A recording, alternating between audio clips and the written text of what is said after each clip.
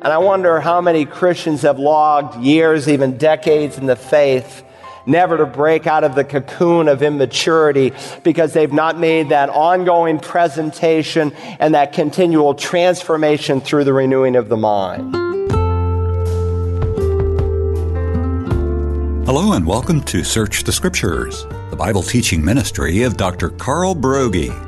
Dr. Broggi is senior pastor at Community Bible Church in Beaufort, South Carolina. We have progressed into chapter 12 of our study in the book of Romans. This chapter begins the practical section of this great epistle, and that's the section that tells us how to live in light of everything the Apostle Paul has written in the previous 11 chapters. The opening verses of chapter 12 call for believers to present their bodies as living and holy sacrifices to God. Pastor Broggi has noted that this means that believers are to die to self and seek to live for the pleasure of God. Let's pick up in our message entitled, Finding the Will of God. God calls you to worship Him in purity of heart. Romans 3 describes the depravity of the human body.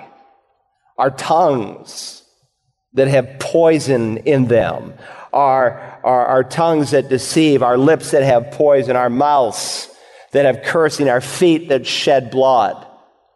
Now God, in a regenerated person, wants you to take those same instruments and use them in worship for Him.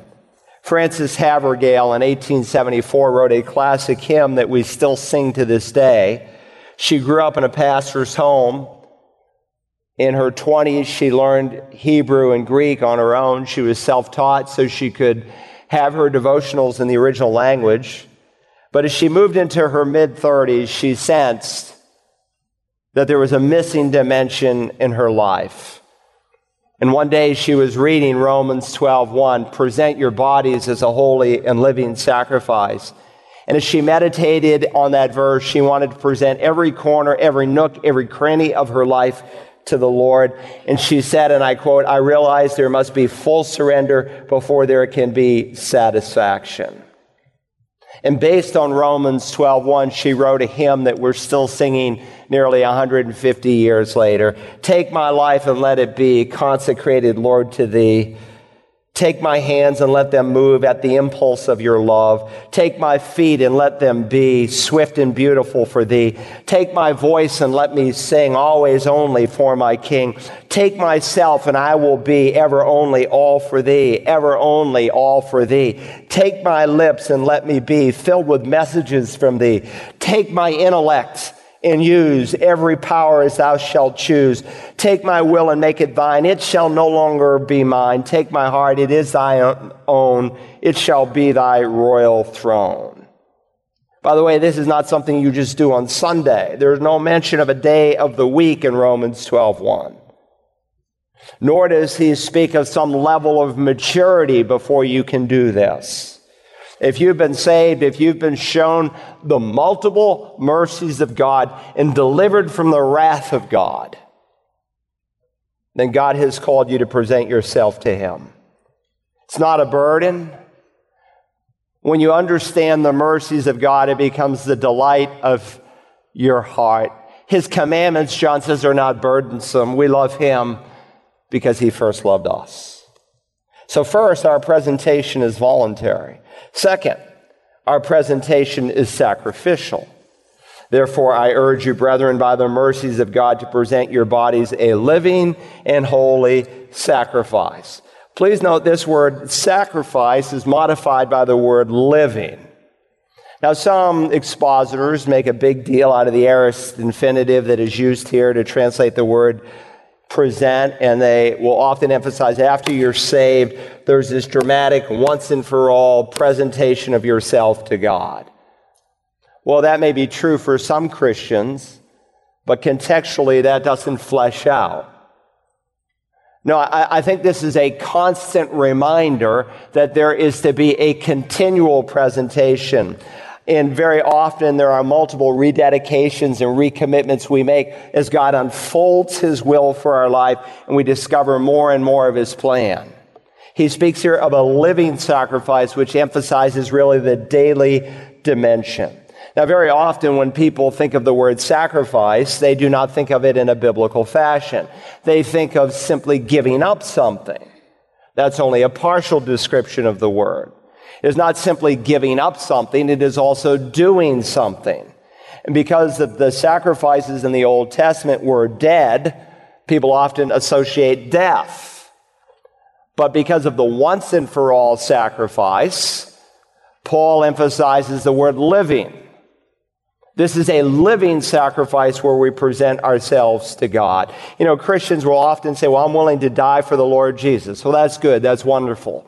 But very few people, a small percentage in the history of the church, have ever actually had to literally die for the Lord Jesus. It's quite another thing to live for Christ.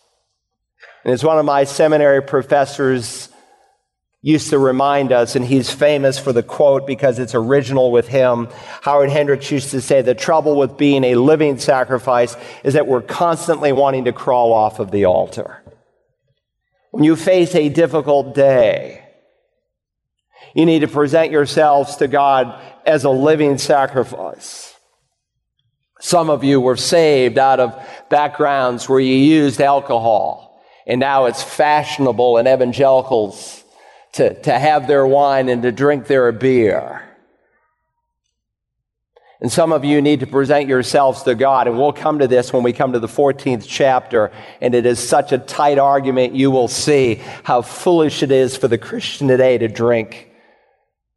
And yet we just dropped Moody Radio officially last week because they sanction now drinking, smoking, and gambling for their faculty.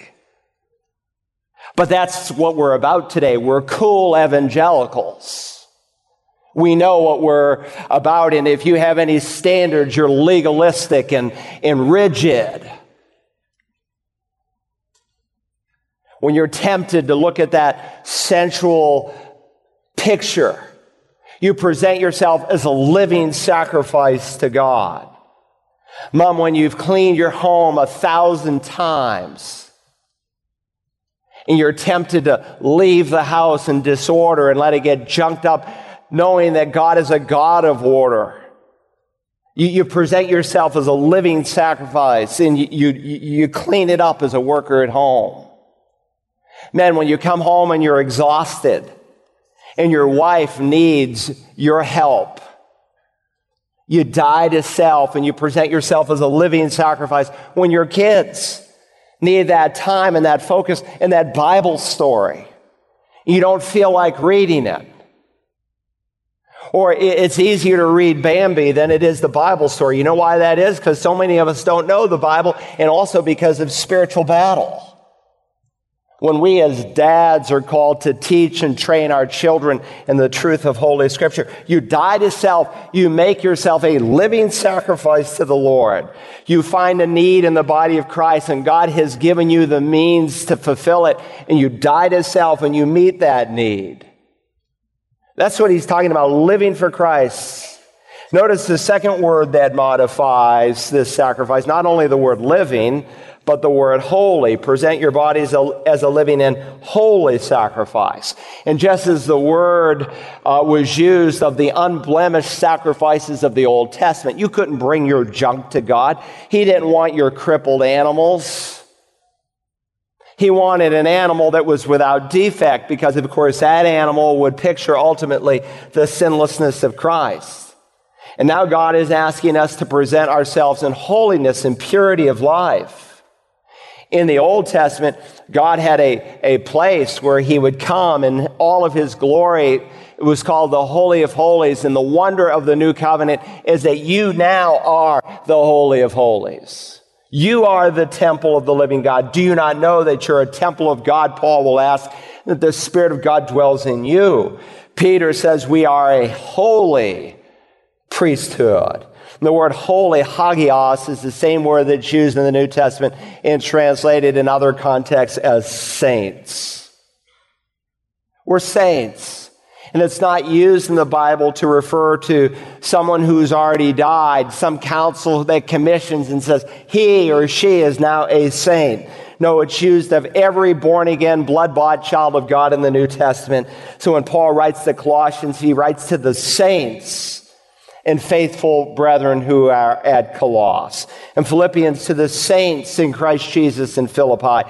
And to the inconsistent, weak Corinthians, he says, to those who are saints by calling, you're already declared a holy one who is set apart, not based on your merit, but based on Christ's work. And so now he's calling us to act like a saint, to present ourselves as a holy sacrifice, whether it's on the basketball court and the way you react to the guy who elbows you in the face, whether it's out there on the playing field where you miss your putt and you don't throw your club up in the air, whether it's in the boardroom, whether it's on the military, whether it's in your home, whatever it is, present yourselves as a living and holy sacrifice.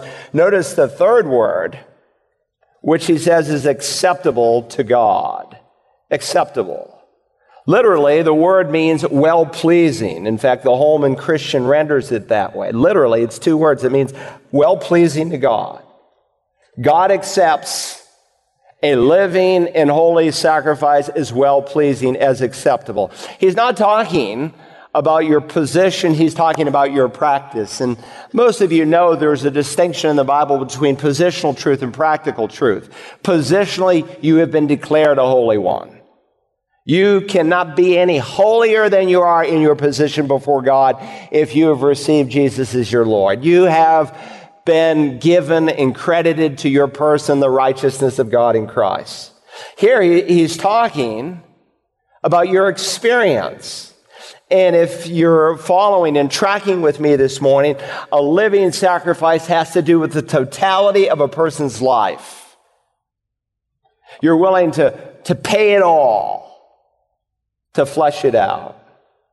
So ask yourself, not am I pleased with my life, but is God pleased with my life? Is God count my life as a well-pleasing sacrifice? My first year on staff with Campus Crusade, God began to burden my heart, and he said, Carl, it's not good for you to be alone. And so I began to pray fervently for a mate. And this was ever before I had gone on my first date with Audrey. And I finished my first year, and I thought, if God provides a bride for me, I don't even have money to buy a ring. So I sold my 1955 Buick Special. It was an antique car I'd fully restored, and my wife was wearing that on her finger this morning. Unfortunately, gold had jumped up to $600-800 an ounce in that year, and you didn't get much bang for your buck, and I was a little begrudged by the fact that the diamond was so small, but it was everything I had. I didn't go and buy her some bubblegum ring.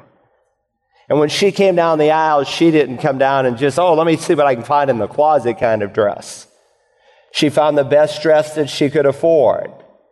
It pleased her and it pleased me. Paul is saying, listen, brethren, because of the kindness of God, because he has made you the bride of Christ, present yourselves to him as living and holy sacrifices. She cared about her hair when she came down that aisle. She didn't walk through some mud puddle before she came down. And yet some of us walk through the mud puddles of sin. Christ is not asking who will die for me. He is asking who will live for me. So first, your presentation is voluntary. Second, it is living. Third, it is reasonable. It is reasonable. Look again at verse 1. Therefore, I urge you, brethren, by the mercies of God, to present your bodies a living and holy sacrifice acceptable to God, which is your spiritual service of worship. It's your spiritual service of worship to present yourself to God as a living and holy sacrifice. Now, again, this Greek word translated spiritual is a challenging word for the translator to bring from the original language into our receptor language. And again, there's not a single English word that catches the full nuance. The King James and the Net Bible translates it reasonable, and so they speak of your reasonable service. The Greek word is lakikos. We get our word logical. He's speaking about your logical service, your intelligent service. If you have the New American Standard, you'll note out there in the margin, it will give you a more literal rendering, your rational service. In crass terms, Paul is saying, brethren, use your heads. The most rational thing you can do in light of what God has done for you, and in light of what God is going to do for you, and in light of the glory and splendor that someday you will know fully, in light of that, present yourself to God in this manner. And not to is not to use our heads. And it's really to think, in one sense, that we're smarter than God. And so when you think of the fact that you are on your way to hell, and of course, more and more churches don't speak of hell. What do you need to even be saved from, a man asked me? The wrath of Almighty God. A holy anger that burns towards sin. And that's why, as we studied in Romans 3, when men and women meet God in heaven, all lost people, their mouths will be shut. They will not have a word to say when they see God in all of His holiness and greatness.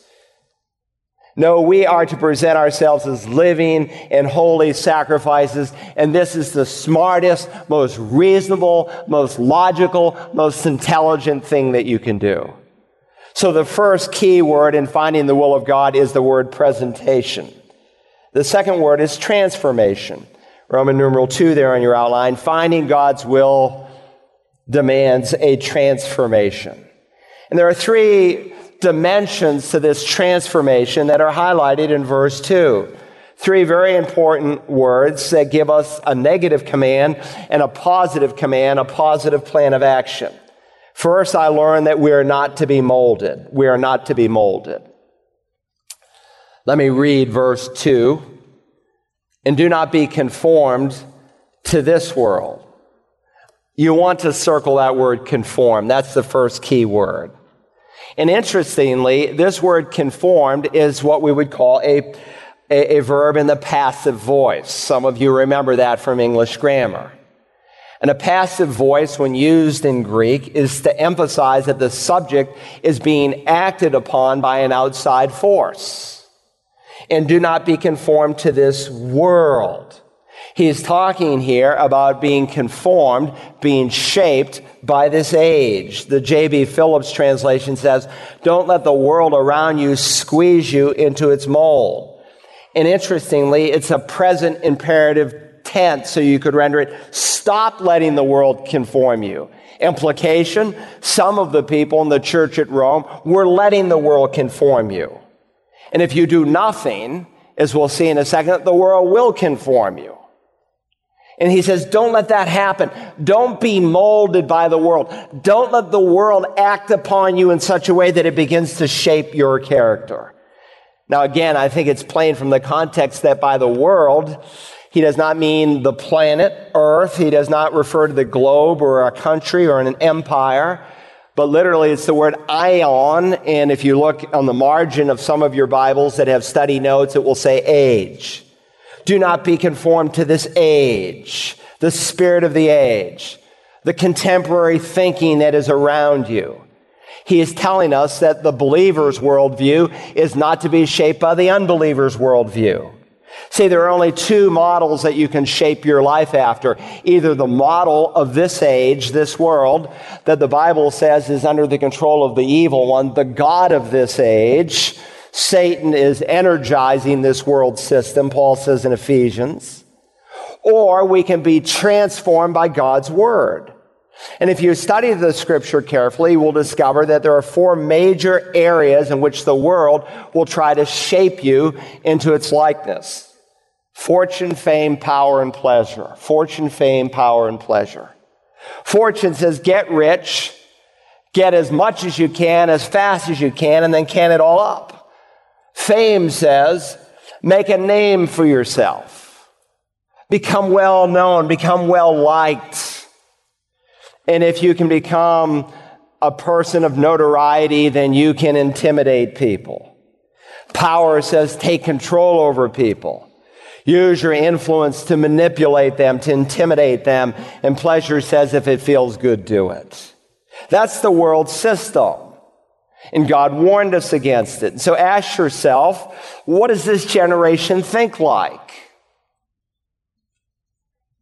And am I being shaped by the generational thinking of our day? We happen to live in a generation that tolerates everything, believes nothing, cares about very little of anything of importance. And many Christians are being sucked into that way of life. Do not be conformed by the spirit of this age. And very often the path of least resistance is the spirit of this age. It's so easy to fall into the spirit of this age. And God says, don't let that happen to you. Demas forgot this. He was caught up by, Paul says, the spirit of the age. He wasn't lost. You'll meet him in heaven, but he did not to the end fight the good fight. In Galatians 1:4, he speaks of the Lord Jesus who gave himself for our sins that he might rescue us from this present age. Ion, some translations said from this present evil world or age. Same word. When Paul wrote to the church at Colossae, he said, see to it that no one takes you captive through philosophy and empty deception. I hope you don't love philosophy because God says the philosophies of this world are foolishness to him. And typically people, Christians that I see who get sucked into the philosophical spirit of the ages past or the current age always end up on the wrong path. Let no one take you captive through philosophy and empty deception, according to the tradition of men, according to the elementary principles of the age or world, same word, rather than according to Christ. So don't underestimate the power of the age, especially through peer pressure. I was speaking to a young man this week, and I said, you're going to a school where there's a broad-based homosexual community there in Boston. Guard yourself. Stand strong. Love those people, but do not give an inch, because this has absolutely nothing to do with a minority status. It has everything to do with morality. This means you need to be prepared to say no. You need to say no to secular thinking and yes to spiritual thinking. So be on your guard. Do not be conformed. That's the first word you should have circled, conformed. We're not to be molded. The second word is transformed. We are, point B, to be remolded. We are to be remolded. Let me read a little bit further into verse 2. And do not be conformed to this world, but be transformed. There's an alternative to being conformed, and it's that of being transformed. But by the way, it can never happen if you haven't presented yourself to God. You say, well, I did that way back yonder, but you've compromised along the way. And some of you need to present yourself to God all over again. And he really can't transform your thinking if you haven't made that presentation.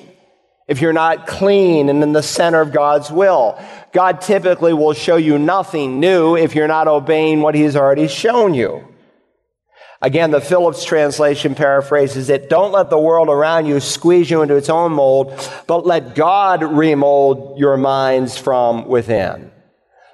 The word here for transformation is metamorpheo. It's the Greek word that we get our word metamorphosis from. And a metamorphosis speaks of a change not from without, but from within. And the Greek word implies, because it's a present imperative, really an exclamation point after each of these commands, don't do this, but do this. Don't think this way, think this way. Don't be conformed, but be transformed. So what is a metamorphosis? Well, you've witnessed it in the insect world. You see a chrysalis turn into a beautiful butterfly. What is the nature of a caterpillar? The nature of a caterpillar is that of a butterfly. The same word, by the way, is used there on the Mount of Transfiguration.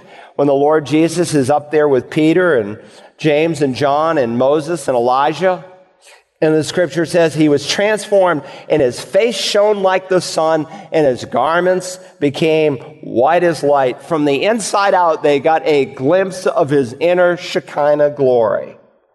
Moses had a metamorphosis of sorts when he went up on the mountain for 40 days in the presence of God, and he came down, and from the inside out, his face was shining.